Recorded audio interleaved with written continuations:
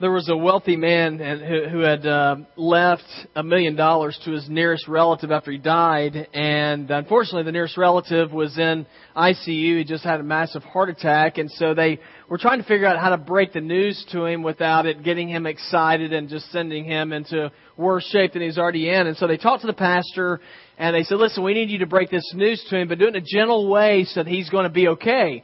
And so the pastor said, I'd be glad to do it. So the pastor goes to talk to the man, and he starts sharing with him what's going on in the church, how excited they are about all the great stuff that's happening there. And then the pastor, trying to be real delicate, said, hey, I got a question for you. He said, let's just say, hypothetically, that you inherited $1 million. What do you think you'd do with it? And the guy looked right at him, and he said, I'd give half of it to the church. Pastor actually is the one that dropped dead of the heart attack when he heard that. Now, whenever we talk about finances and things of that nature, I think a lot of us get nervous. We wonder how to handle the subject delicately. And over the next few weeks, not really today, but really starting next week, we are entering into a new series of messages called Building on Faith, Giving in Joy.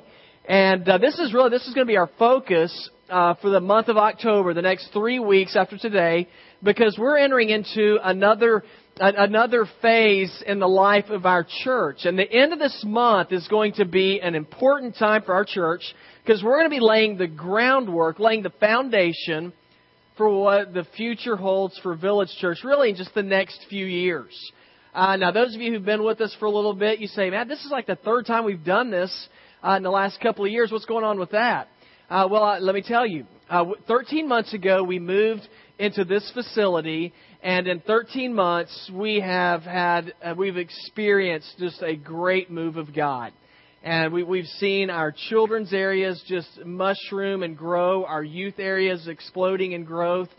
We have more need now for some more programming to minister to all the new people that are coming our way. And so we said, we need to start laying the groundwork now for what God's going to be doing in the future here at Village Church. And so what we're doing today is we're basically just going to take a look at a guy in Scripture, a guy named Jacob, and we're going to see how he made a commitment to God to say, God, I am going to ask you to work in my life, in me and through me, because I believe that you have great things in store for my life. And so we're going to look at this man named Jacob in the Old Testament. As a matter of fact, if you have your Bible, you can turn to Genesis chapter 28. Y'all, this is going to be an easy one to find. Very first book in the Bible. So Genesis chapter 28, we'll look in verse number 20 in a few minutes. But I want to give you a little bit of background information as to what was going on in Jacob's life. Jacob had an older brother. They were actually twins. And let's do a little Bible trivia here. Does anybody know what Jacob's older brother's name was? Yeah, I heard a couple of people kind of whisper it. It's Esau. Esau was his brother. Now, you might remember that Jacob and Esau did not necessarily get along all that great. Jacob he was a conniving little guy, and he stole, Esau would say he stole his birthright. He just tricked him out of it. And it really ticked off Esau to the point where then it was a big deal to lose your birthright. And so Esau was ready to kill his brother. And so it was at this time that Jacob decided, I'd better go on a road trip. And he thought it would be a good time at this point to go out and find himself a wife. Instead of his brother killing him, maybe he could get a woman to kill him. And so he says, I'm going to go try to find a wife at this time. And so he leaves. But it's as he leaves that God begins to deal with his heart. And God begins to work in him and basically telling Jacob, Jacob, I have plans for you.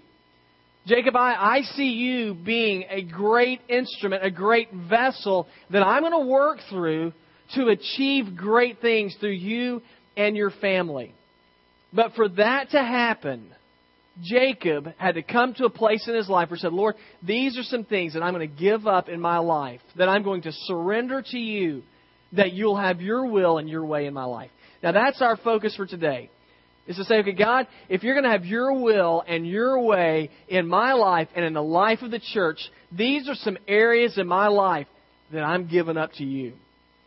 Now, if we're going to experience God becoming very real in our lives, what is it that we are to turn over to Him? Well, the very first thing that I see that we are to turn over to God to see Him become real in our lives, it starts with our hearts. where we turn our heart over to God. And if you look in verse number 20 in chapter 28, it says, "Then Jacob made a vow, saying, 'If God will be with me and watch over me on this journey,'" he's going to look for a wife, "he said, 'that I'm taking and will give me food to eat and clothes to wear, so that I return safely to my father's house, then the Lord will be my God.'" Now Jacob's traveling along. Remember, his brother's after him. His brother's looking for him to take him out. And so he's out by himself. He's heading up to his uncle's place, Laban, going to his place miles away from where he lived to find a wife, to get away from his brother too. And so he camps out by himself. And he's sleeping underneath the stars. Matter of fact, the Bible says that he's sleeping on a rock. I mean, how comfortable can that be? His rock is his pillow. And it's then that God begins to speak to his heart.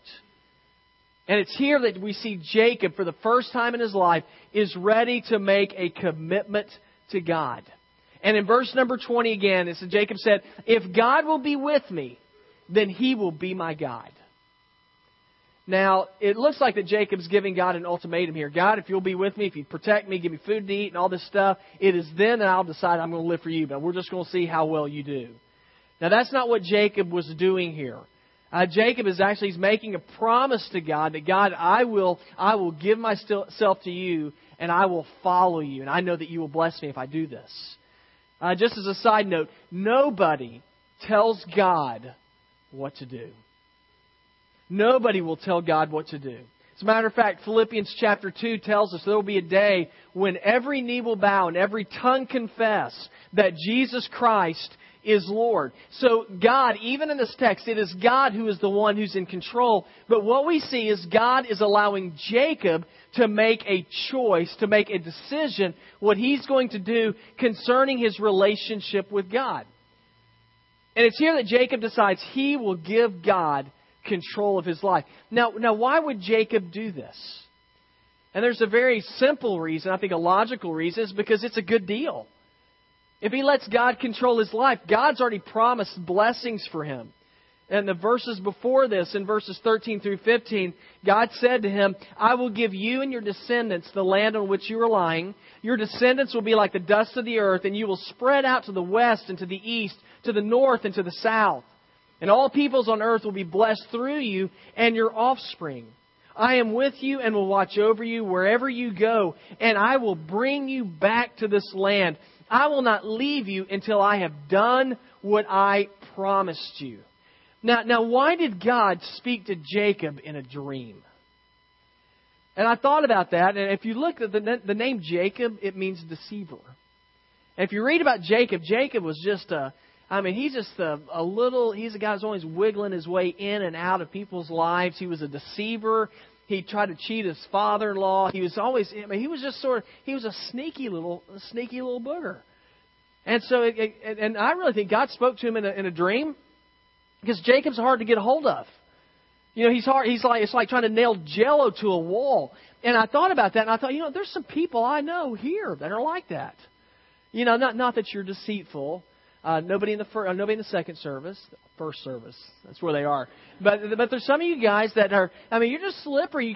You're real good at wiggling your way in and out of relationships. It's kind of hard to nail down where you really are. And I think that's where Jacob was. And so God speaks to Jacob in a dream, trying to get his attention. And Jacob's one of those guys, I believe, it's like some of us, where we say, "God, Lord, you know that I read my Bible today. Lord, you know that I've come to church. So because I do those things, Lord, then why don't you just leave me alone and let me do what I want to do? Why don't you let me have my way? God, there's some things that I'm willing to allow you to have charge of in my life, but there's other areas that I just prefer you keep your hands off of those areas in my life." But what's interesting to me is, guys, when we talk about, and I know we're getting ready to go through a capital campaign and all that, did you know God doesn't want your money? Did you know that? He already owns everything anyway. God doesn't want the possessions that you've got. He doesn't want your house. He doesn't want all those things. So don't look at God as God is one who's coming after you to get you. What God wants from you is your heart. God wants your heart. He wants you to love Him. And there's a reason for that, because if God has your heart, then God's got all of you. Now, those of you who are parents, do you remember, I know you do, but you remember what it was like when you saw your child for the very first time? I remember all 7 of our children. I'm kidding. All 3 of our children, whenever they were born, it seemed like 7. But whenever all 3 of our children were born, I remember looking at each one of them being totally amazed. You know, you remember that parent when you look at your kids. I remember the first time when our first son was born, I was like, oh my, look how small his hands are. He had these little tiny fingernails, that still blows me. I was like, isn't that weird? He's got fingernails and they're like just miniature. And so I was sitting there looking at him and I was watching him and then just saying, he's just like this little human body that's really small. And after I looked at that kid for a while, he had my heart. You know, because he had my heart. You know what that means? I was willing to do for my children because they have my heart. Yeah, for me, I even changed their diapers because my kids they had my heart. I was willing to. I buy them food, and my oldest son now, he's bigger than an elephant. Yeah, but you know what? I'm willing to do that because he has my heart. My daughter and my son Glenn, they have my heart. And you know, when God knows that whenever He has our heart, He knows that He's got all of us, and that's why God calls for us to give ourselves to Him. And I believe it is time for many of us to say, I'm going to go out on a limb, and I'm going to trust God with everything that I've got. I'm going to go out on a limb and I'm going to give my heart to Christ and let Him have charge of my life. God, I'm going to trust You. Now, that's pretty difficult for a lot of us to do because some of you have given out your heart before and it's been crushed. Now, some of you've given your heart to your spouse to see them leave you. And some of you have given your heart to your children. You've seen your children grow up and they've drifted away from the things that you've taught them. And some of you have given your heart to the church and you've given it to leaders in the church and they've disappointed you. But I want you to know that whenever you give your heart to God, He's not going to crush your heart, guys. He's going to bless you. Jesus said in John 10:27-29, My sheep listen to My voice, and I know them. They follow Me, and I give them eternal life, and they shall never perish. No one can snatch them out of My hand. My Father who's given them to Me is greater than all, and no one can snatch them out of My Father's hands. Folks, God is faithful and true, and He keeps every one of His promises. The Bible says that whenever we give God our heart, that God blesses. He blesses you with forgiveness. He blesses you with eternal life, the hope for the future. Now, an area that we need to turn over to God in order to experience Him being real in our lives, it's our heart. And my challenge you today is to examine yourself. Have I ever given my heart to God? But another area of your life that God wants you to surrender to Him so that you see that He is real is God doesn't just want your heart, He wants your home too. God is interested in you individually. He's interested in you as a family as well. Now, in verse 20 again, it says, Then Jacob made a vow, saying, If God will be with me and will watch over me on this journey I'm taking, and will give me food to eat and clothes to wear, so that I return safely to my father's house, then the Lord will be my guide. Now, Jacob desired for God to be with him on this journey. You know, he's leaving home. He's journeying north in order to go to Laban's house to get a wife. And he wants God to be with him because he's going to make a big choice, but also because his brother's going to kill him. And he's like, God, I want you to be with me. Lord, I want you to protect me. And Jacob is by himself for the first time. And he's desperate. He's so desperate that he's willing to say, God, you know what? I'm going to give you everything. You see, he was afraid that he was not going to be able to return home because his brother might kill him before he got back home. Those things that were so precious to him, he was afraid he would not see them again. And so as he was in dire straits at this time, he begins to call out to God. And God lets him know in this text, I'm going to bless you. Now, as Jacob's lying down with his head on a rock, I'm sure that he found it rather difficult to believe that he was going to live a blessed life. But I believe that God allowed Jacob to go through this state in his life of desperation to where he would begin to realize, you know what, I can't do this life on my own. Some of you might be going through some financial situations in your life, some job situations in your life right now where you're beginning to understand, man, I don't have as much control as I thought I did.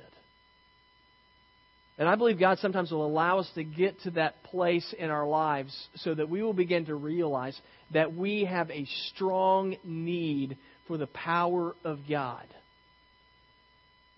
And sometimes we need to hit rock bottom like Jacob did with his head literally on a rock before we recognize, hey, I need God. Now, there's a lot of stories of people that are in desperate situations, but they don't recognize it. And they have to fall a little bit further before they pay attention to the fact that, you know what, I need help in this life. Now, one of my favorite golfers, and it's not because of his moral rectitude or anything like that, is John Daly. If you watch, I don't know what it is. There's something, I just like that guy. Now, he's just a walking disaster, though. Now, I think a lot of us like him because he seems like he just seems like, I don't even know if you can say regular. He seems like a country bumpkin who happens to knock the thunder out of a golf ball.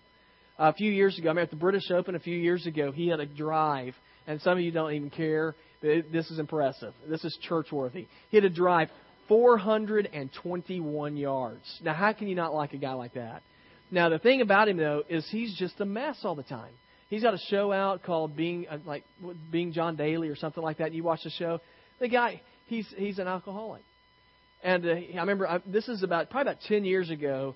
He had he's always going through AA, trying to get his life right. And he finally decided he said, you know what, I'm tired of quit trying to drink. He told the press this. He said, I'm just going to give up and I'm just going to start drinking again and have a good time. And I'm thinking that makes no sense. His life was in shambles because he couldn't control himself, and now he said, I'm just going to give into it again. And I thought, this is a guy that hadn't hit rock bottom yet. You have to hit the bottom and become desperate to where you begin to realize, I need God. And, the same thing's true for us. People, we are not going to recognize our need for God. We're not going to be willing to give up our lives to God until we have a recognition that without Him, we don't have a chance.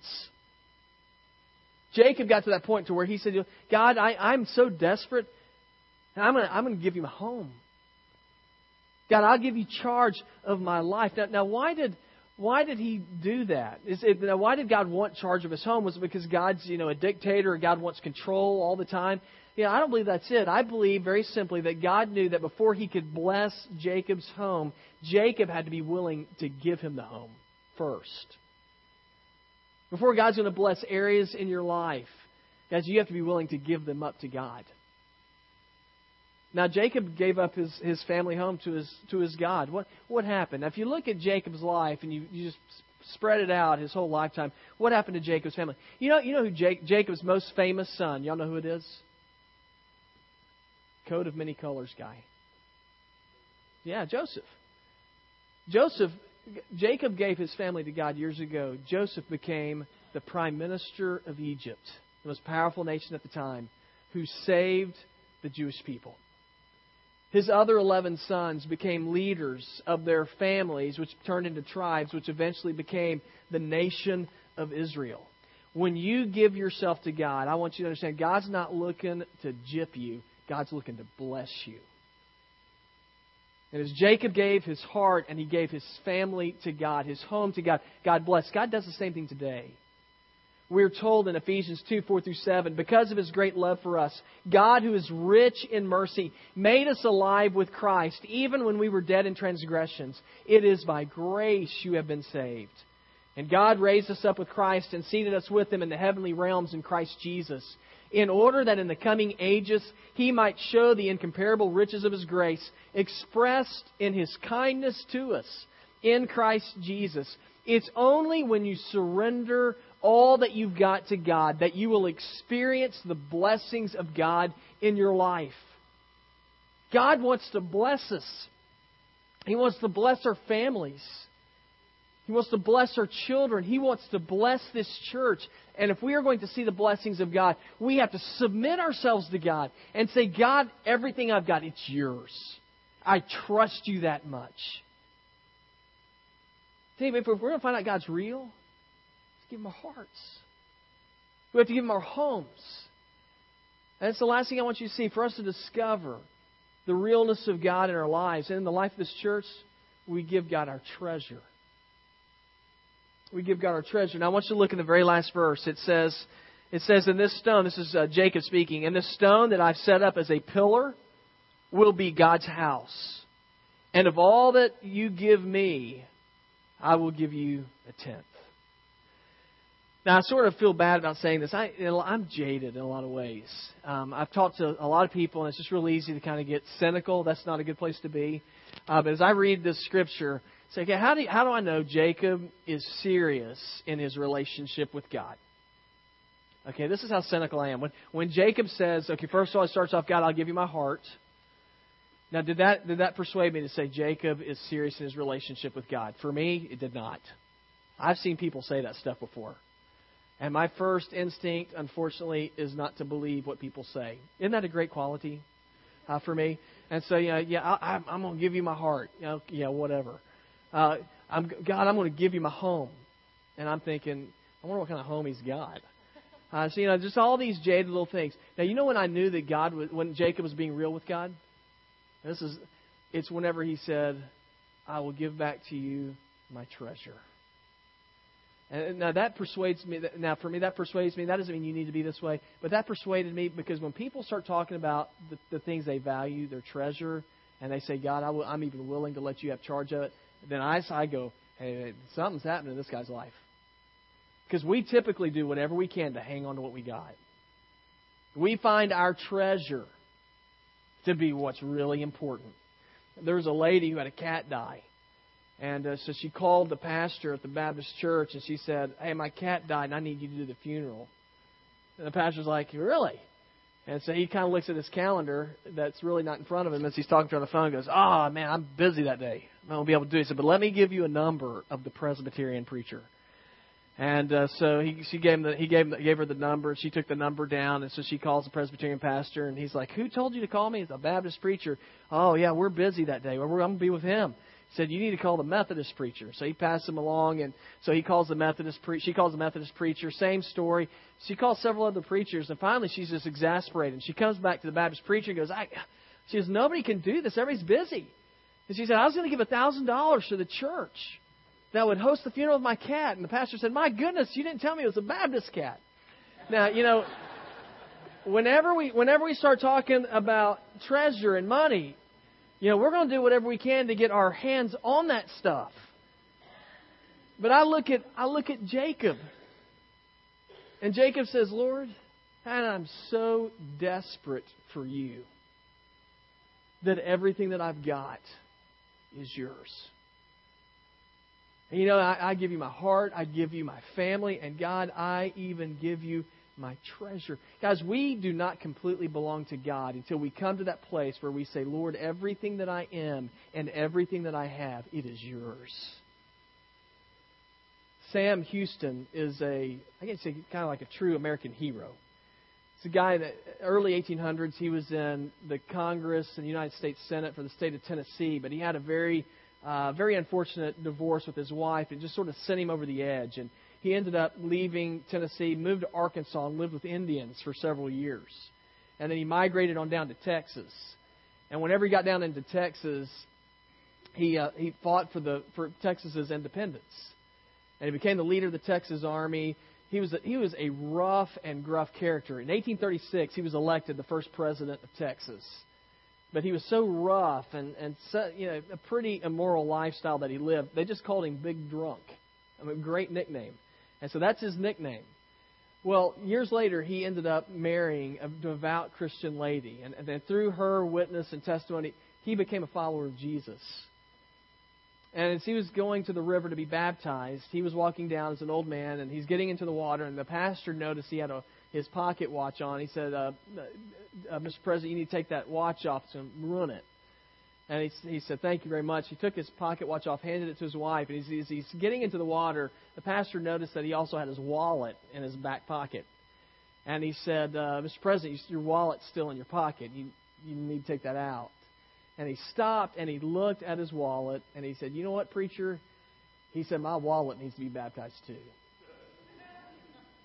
Now, guys, it is important for us when we deal with God and we say, "God, I'm going to make a deal with you," that we don't pick and choose little areas of life that we're going to give to God, because that's not acceptable in God's sight. God says, I want you. And whenever He says that He wants you, that means that He wants every bit of your life. When Sam Houston surrendered control of his life to God, he surrendered everything that he had. Jesus says in Matthew 6:21, "For where your treasure is, there will your heart be also." Here's my question for you. Where's your treasure?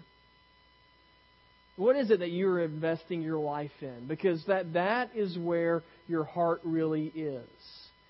And God wants you to surrender yourself to Him, not because He's a control freak, not because He's trying to be a dictator, but because He can bless you and show you that He's real as you give yourself to Him.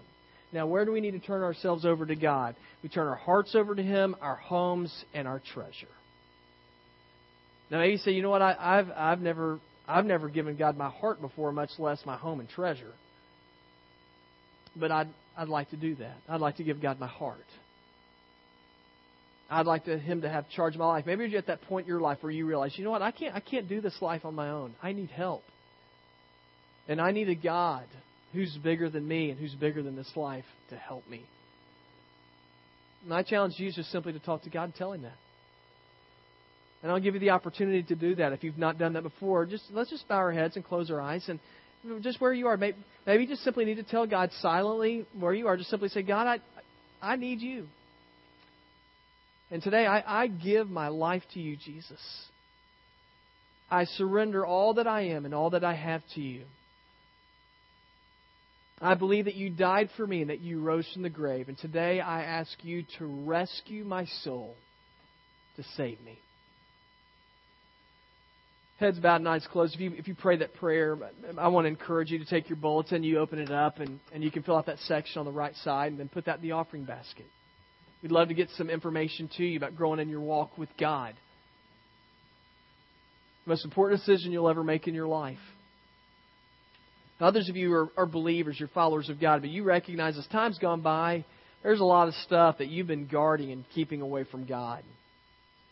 And it could be your personal life, your relationship. It could be your wealth, your treasure. But it's time for you to recommit yourself to Jesus. Say, Jesus, I just want you to know that I'm completely yours. Because that's what the Bible says. So we're told in 1 Corinthians, it says, you are not your own. You have been bought at a price. If you follow Jesus, every bit of you belongs to Him. You are a child of God. You are a slave to God. I want to challenge you to simply talk to God. Say, Lord, I need to be put in my place again and remember that I'm yours. Heavenly Father, I thank you for this day. I thank you for your word. And I pray that you'll bless this time of decision, this time in a few moments of extending our worship to you and our giving. I pray, Jesus, that this church will be a church that you move in and work in and make an eternal difference in this community and beyond. And I pray these things in Jesus' name.